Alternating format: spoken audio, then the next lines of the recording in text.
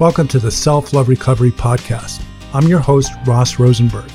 I am the author of The Human Magnet Syndrome, The Codependent Narcissist Trap, and the creator of the Codependency Cure and Hitch Trauma Resolution Treatment Programs.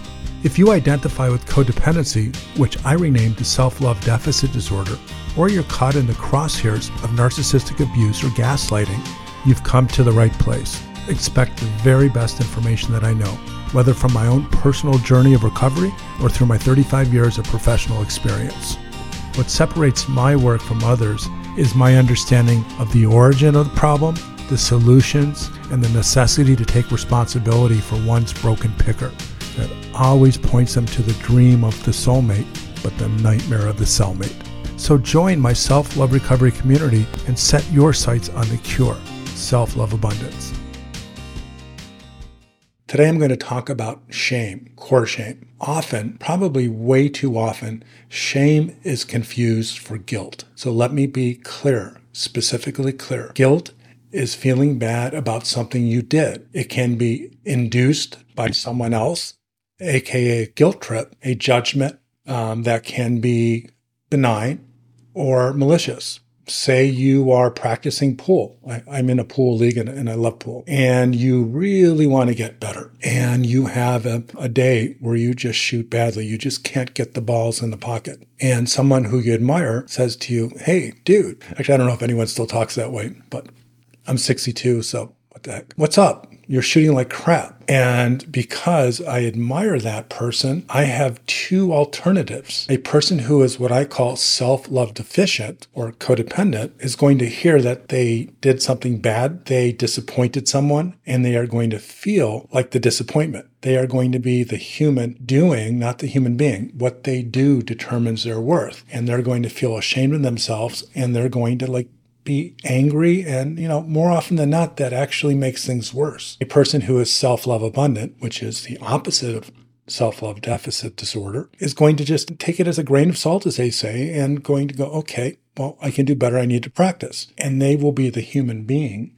They, in that moment, will not feel like there's anything wrong with them. They will not identify with their mistake. Their mistake is an aberration. It's representative of what they know they're not good at, but they're trying to get better. Or it's a representative of something that they know that at that moment they're not good at, but know normally they are better. Nothing about who they are and what they feel like about themselves. It does not turn into shame. Shame is the feelings, the beliefs, the thoughts regarding what a person thinks is wrong with them, why they are not lovable, why they are not likable, why they are not desirable, and why people just generally don't think they're good enough. Core shame. If someone has core shame, which it is one of the fundamental elements of a self-love deficit disorder or codependency. So with my self-love deficit disorder pyramid, you will see that attachment trauma is at the foundation of all self-love deficient people,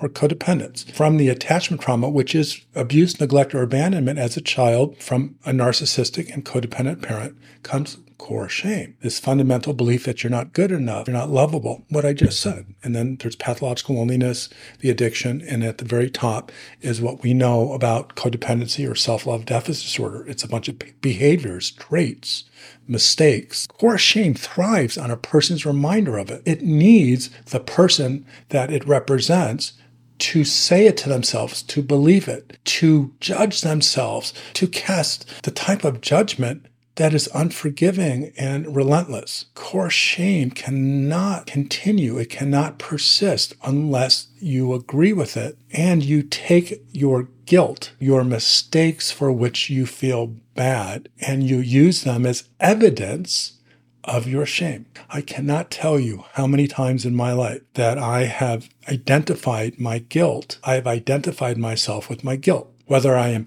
bad at this part of work, or I'm bad at landscaping, or I can't take a good photograph, or I interrupt people, or I just don't say anything when I should say something. Guilt tells us when we do something wrong. So if we have been gaslit by someone we think we love, someone who we are involved in a romantic or intimate relationship, And if you follow the human magnet syndrome, then you know that person is going to be a pathological narcissist. If you are an SLD, self-love deficient, a codependent, almost always, and I mean almost always, the person you are going to be in an intimate relationship with is going to be a pathological narcissist. Someone who has a personality disorder that's either narcissistic, borderline, or has an antisocial personality disorder. And if you are in a relationship like that, it means that that shame, that core shame, felt safe and it identified with that person. Now, this is all unconscious. And this is like, it's a dancing concept. This is the very essence of the human magnet syndrome. Two people who are opposite fit together. They feel familiar and therefore safe. So if you are a SLD, a codependent, and you are always beating yourself up, always feeling guilty, or you are susceptible to people's guilt trips, or you've been gaslit, then you are reminding yourself of what is wrong. So then a relationship with someone who tells you, hey, you're great, don't be so hard on yourself, don't be so insecure, well, that's going to make you uncomfortable.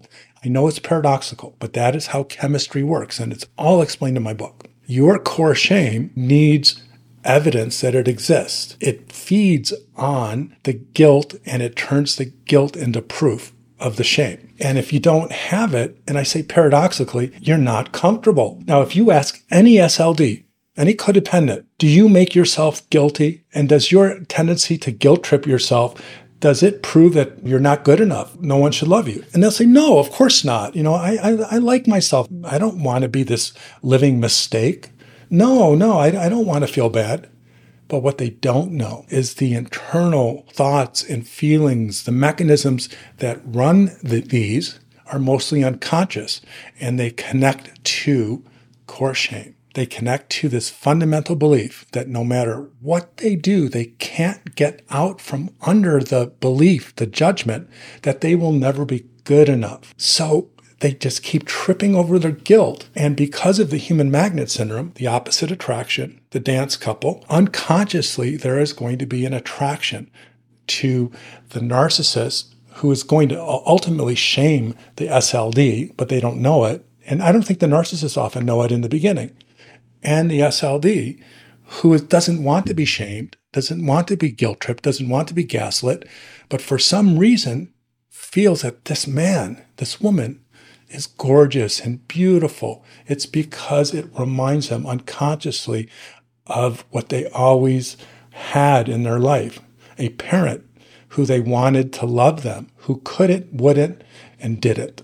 It is something that they know. It's like walking in their sleep. They know how to be in that battlefield where they are taking shrapnel and avoiding getting hit by a bullet. They know how to block and dodge and, well, did I say dodge? You can't dodge a bullet. We'll just go with it anyways. But they know how to keep themselves safe in a battle environment. But if you put them in an environment where someone is like loving, unconditionally loving and accepting, they won't know what to do. It will make them nervous. And that's why I call it paradoxical. If someone says, don't be so hard on yourself. Don't say you're dumb. Don't call yourself an idiot. Don't say no one ever love you because you're lovable just by yourself. You would think that would make a person feel good. You would think that would be a relief. That would be soothing. But to an SLD who is brand new in a relationship, that is threatening. That makes them anxious because they really believe there's something wrong with them. And now they're going to have to hide it. They're going to have to somehow not apologize too much, somehow not make derogatory comments, somehow not be so passive and accommodating. And they don't know what to do. It gets them anxious. So it's the opposite of walking in your sleep and being so familiar with a person and environment versus being in a very unsafe zone. So core shame lives well beneath our conscious mind. It is almost impossible to get to directly. But unlike attachment trauma, which is all unconscious, it's all a dissociative experience that you can't get to with direct therapy. Core shame is about 50% conscious and 50% not. And the conscious part reminds the person over and over again. It's relentless. So what do we do if we are overwhelmed by core shame. What do we do when we identify with someone? What do we do when we feel more comfortable with someone who makes us feel bad than someone who is giving, accepting, unconditionally loving? You can't just change it by willpower. I wish that was possible. Unfortunately, that is what a lot of therapists try to do because they don't understand where core shame exists. Core shame exists in the back of someone's mind, and I know that's a little bit more metaphor, but it exists in the place of the mind where that child they used to be lives. People who are SLDs, we carry that child inside of us and we don't know it. There was a point of time in the worst part of our childhood when we were traumatized, attachment trauma, when we didn't feel good about ourselves, when we didn't love ourselves, when we didn't feel safe, respected, cared for, trusted, and protected. We lived in an environment that was crushing, and that is because one of your parents was a pathological narcissist and the other a codependent, an SLD. And at the very, very beginning of our lives, going all the way through adolescence, we were constantly reminded that you're only as good as what you do or not do, how invisible you can be, or if needed, how overly visible, how you make the narcissist parent happy, how you can not upset the narcissistic parent. So if you're an SLD, like all the people that I work with in my treatment program, you are going to naturally, unknowingly find these narcissists, these beautiful, sexy, intelligent, charming, bold narcissists. You're going to fall for them. You're going to go deep, fast in a relationship, but you're not going to know they're narcissists. All you're going to know is, wow, I feel safe, I feel comfortable, I feel familiar. And in any human magnet syndrome compelled relationship, narcissists, more often than not, they behave.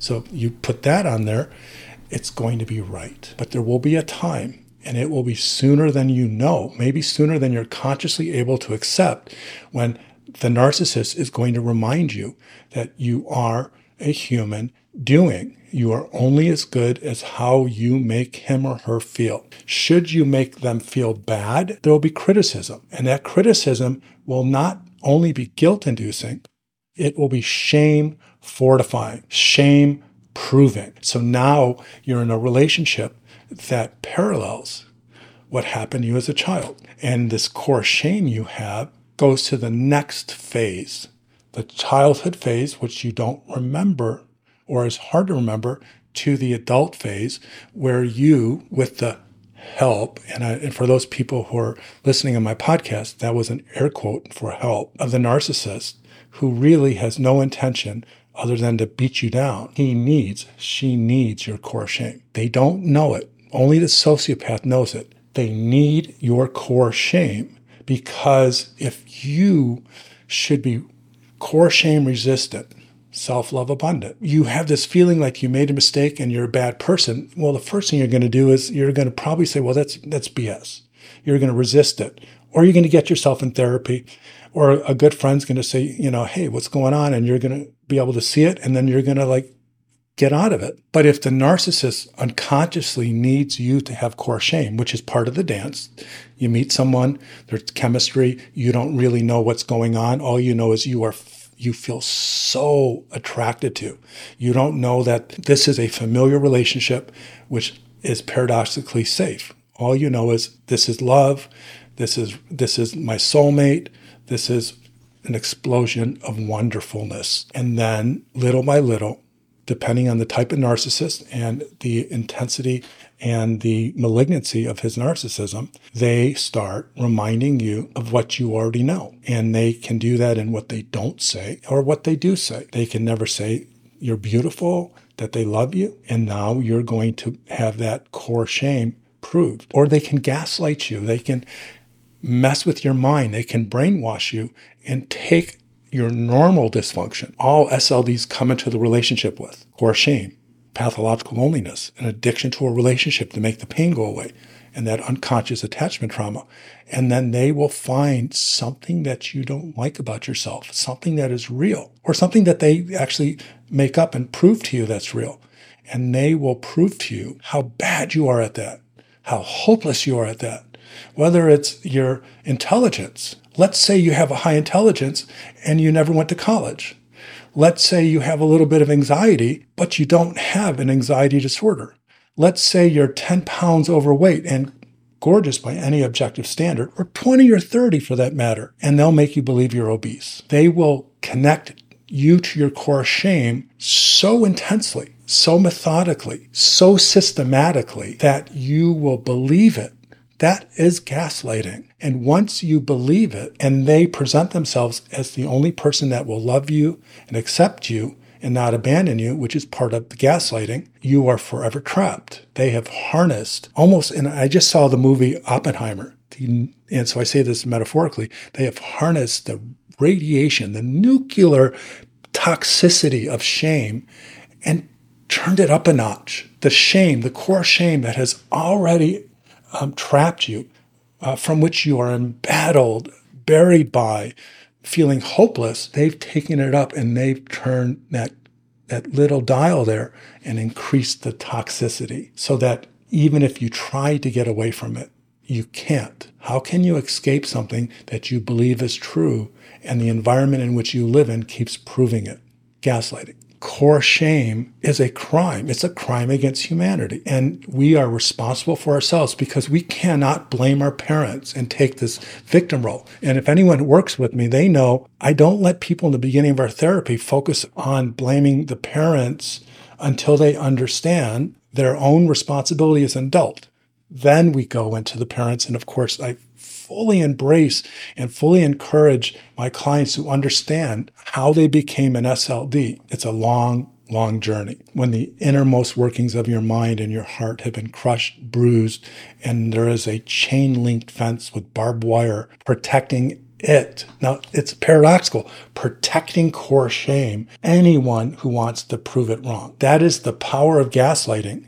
And if you have read my Human Magnet Syndrome book, and I do recommend that you do, you will know that the attachment trauma you experienced as a child, that is the primary reason you have self-love deficit disorder or codependency, it created this belief system that keeps proving over and over again what is wrong with you. And it makes you believe that the only way out is to be what the narcissist needs you to be. And that is your closest experience of love. And that is the love you bring to your adult intimate relationships. So core shame is a monster. It is a beast. It is resistant to regular, normal, talk-based psychotherapy. It resides in the dark, in the jungle, behind the trees. It does not want to be seen. Wants to make you believe that you are everything it tells you you are. It feeds on, remember, it feeds on guilt. It turns you into your own guilt tripper. It pulls you into the direction of pathological narcissists, the Human Magnet Syndrome, and it is hungry. It will devour you. It will ruin your life. You don't want to be like my mother and my grandfather, my maternal grandfather and my mother. They died broken codependents on their deathbed. And actually, my grandpa died of a massive stroke. But I know on my mother, before my mother lost consciousness, she struggled with her shame. She told me that she was so sorry that she wasn't a good mom. It was really heartbreaking and it was very touching. And I'm so glad we had that conversation because we had a chance to talk lovingly in a very healing way. Don't let that happen to you. Don't keep feeding the monster. Don't keep finding people that let the monster out when you try to keep that monster locked in. You are the only way that your core shame has a chance to be vanquished, neutralized. And my psychotherapy program, which is what I offer, and the people that practice my techniques, my theories, my videos, my instructive videos that we sell at selfloverecovery.com that are like 6 hours, 4 hours, they will help you. It doesn't have to be from my stuff. It doesn't have to be from my book, but it has to be from someone that understands the invisible nature of self-love deficit disorder, the self-fulfilling prophecy of core shame, and how a SLD, a codependent, naturally keeps feeding the problem that they want to get rid of. And if they don't, they'll find someone who shovels that into their soul. So for God's sake, take care of yourself. Don't believe the lies. Get help. There's that little child inside of you screaming, help me. I don't want to feel this way, but you can't hear it by yourself unless you have help. But she and he's there, and you can do it. You can find a path. You can hold that little child in your arms and say, we don't have to feel this way. You can do that. And it's not easy, but don't give up. Well, thank you for giving me an opportunity to share my latest ideas. And I wish you the very best, and be well. And never forget, it's never too late to be the person you should have been. I hope you enjoyed this episode of the podcast. Building a self-love recovery community means the world to me. Spread the word. Let people know what we're talking about. And until we meet next, I'd like to leave you my favorite of all sayings by George Eliot. It's never too late to be what you might have been. Don't forget that. Our future is in our hands, despite what anyone has told you before. You can be the self-love abundant person you've always dreamt of. It's your birthright.